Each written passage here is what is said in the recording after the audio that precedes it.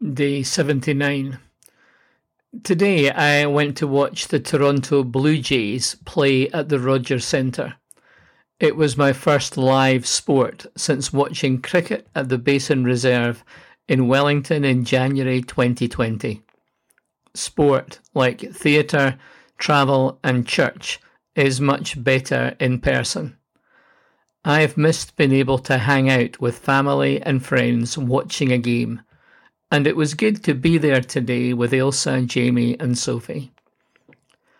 Most of the stated advantages of sport focus on the considerable benefits of participation for fitness, skill development, mental health, teamwork and resilience. I believe there is a lot of value to be had in watching sport as well.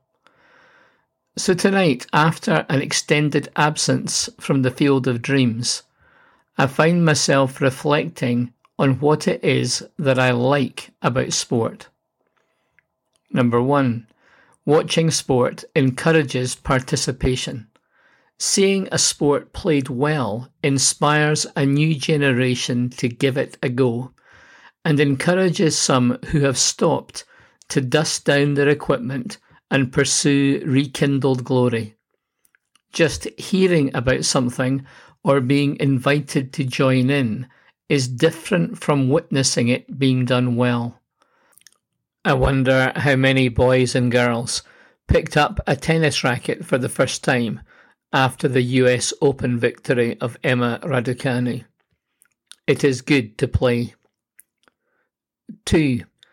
Supporting a team brings a shared identity. We become part of a shared history of highlights, occasional trophies, shattered dreams and special people. The colours and symbols of our tribe elicit knowing smiles and sympathetic banter. The tribe to which we pledge allegiance does not follow the lines of our regular affiliations. It is intergenerational, multiracial and international. It is good to belong. Thirdly, sport generates excitement and emotion, which are both an outlet and an inlet to our daily lives. Sport can be an escapism from the mundane and a release of emotion, but the passion and shared experience can also enrich and energize our regular routines. It is good to hope. 4.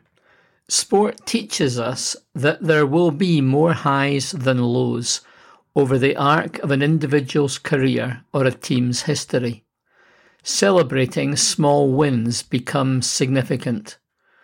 Defeat does not lead to a denial of devotion. One of the taunts that supporters make to opposing fans at football games is, "You only sing when you're winning." True fealty does not waver in adversity.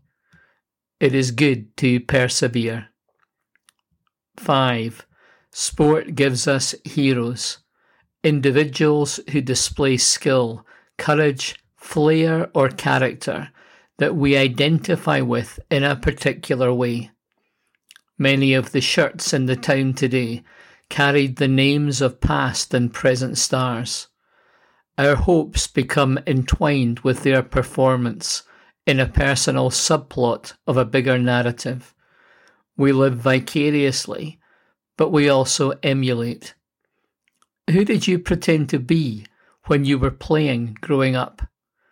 Kenny Dalglish would often pass to me, or Andy Irvine slip me the ball so I could bury the ball in the net or dive over in the corner to score.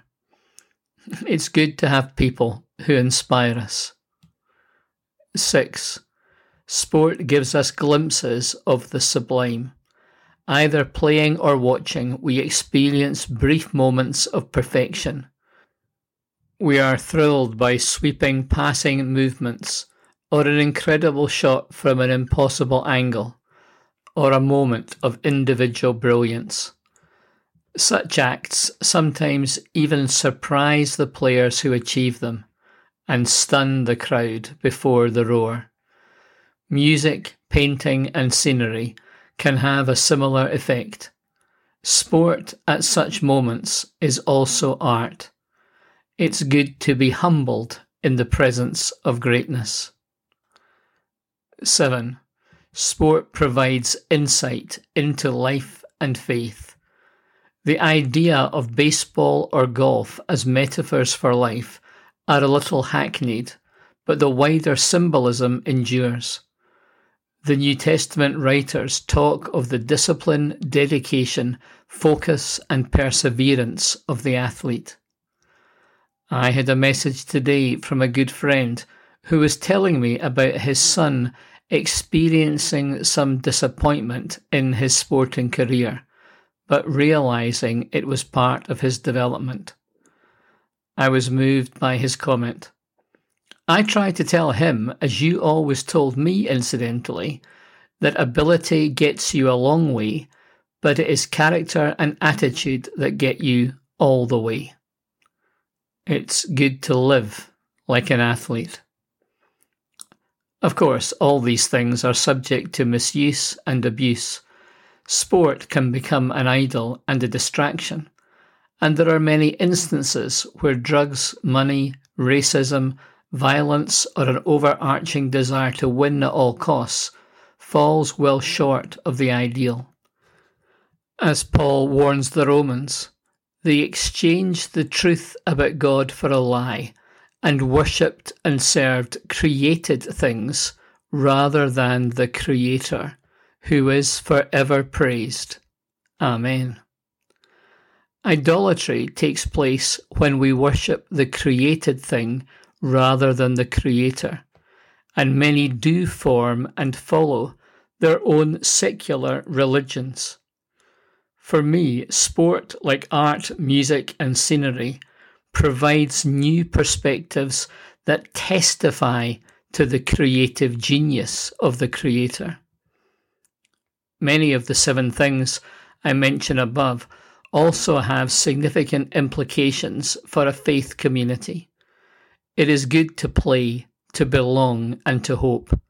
Perseverance, inspiration, humility, and discipline are core values in life and faith, as well as sport. What do we love about what we do? What gives us a sense of identity and place in the world? What do we hope for and work towards with energy and enthusiasm? How do we encourage each other to keep going through adversity? Who are our heroes and examples? How do we keep perspective on who we are and how we fit into the team and community? What do we need to give up and focus on to express our commitment? If you're a Christian, the answer to all these centre on Jesus. All we do is done to worship Him. Our identity is consumed with following Him. He is our hero and our hope. Our attitude replicates His. Our character reflects His. We keep encountering God in His Word, serving with His people, worshipping in all of life, and growing in love. Great as sport is, there is something even better to be experienced. I'm reading the extraordinary biography of South African rugby captain Siya Kolisi at the moment. I became interested in reading the book after hearing him reflect on becoming a follower of Christ. Something I was struggling with in my personal life was exposed to the public. Up to that point, everything I was fighting against was hidden. But when my sin was exposed, I knew I either had to change my life or lose everything. I decided to lose my life and find it in Christ. Walking alongside a spiritual mentor, I've been able to discover the truth and saving power of Christ in a whole new way. This new life has given me a peace in my heart I'd never experienced before. Now that I have given everything to God, nothing else affects me. I now live and play with the freedom of knowing His plan will always happen, and at the end of the day, that's all I care about. I don't have to understand everything in life, and there are so many things I don't. But I know God is in control of it all. My job is to do the best I can and leave the rest in His hands. While I was really struggling in the midst of my sin, I read a verse in the book of Isaiah in the Bible that really stood out to me. Isaiah 43 verse 2-3 says, "When you pass through the waters, I will be with you, and when you pass through the rivers, they will not sweep over you. When you walk through the fire, you will not be burned. The flames will not set you ablaze. For I am the Lord your God, the Holy One of Israel, your Saviour." I read it over and over for days. If God can come through for countless people throughout history who had their backs against the world, He can do the same for me. The book is called Rise and is a great read. Today I'm thankful that God created us with the capacity to play and enjoy sport. I'm grateful for the chance to watch a game live with some of my family. Today I'm also thankful for deciding to go to the game despite the challenge of accessibility, for a beautiful day, and for unbelievably helpful staff at the Rogers Centre. In case you haven't noticed, I don't only sing when I'm winning.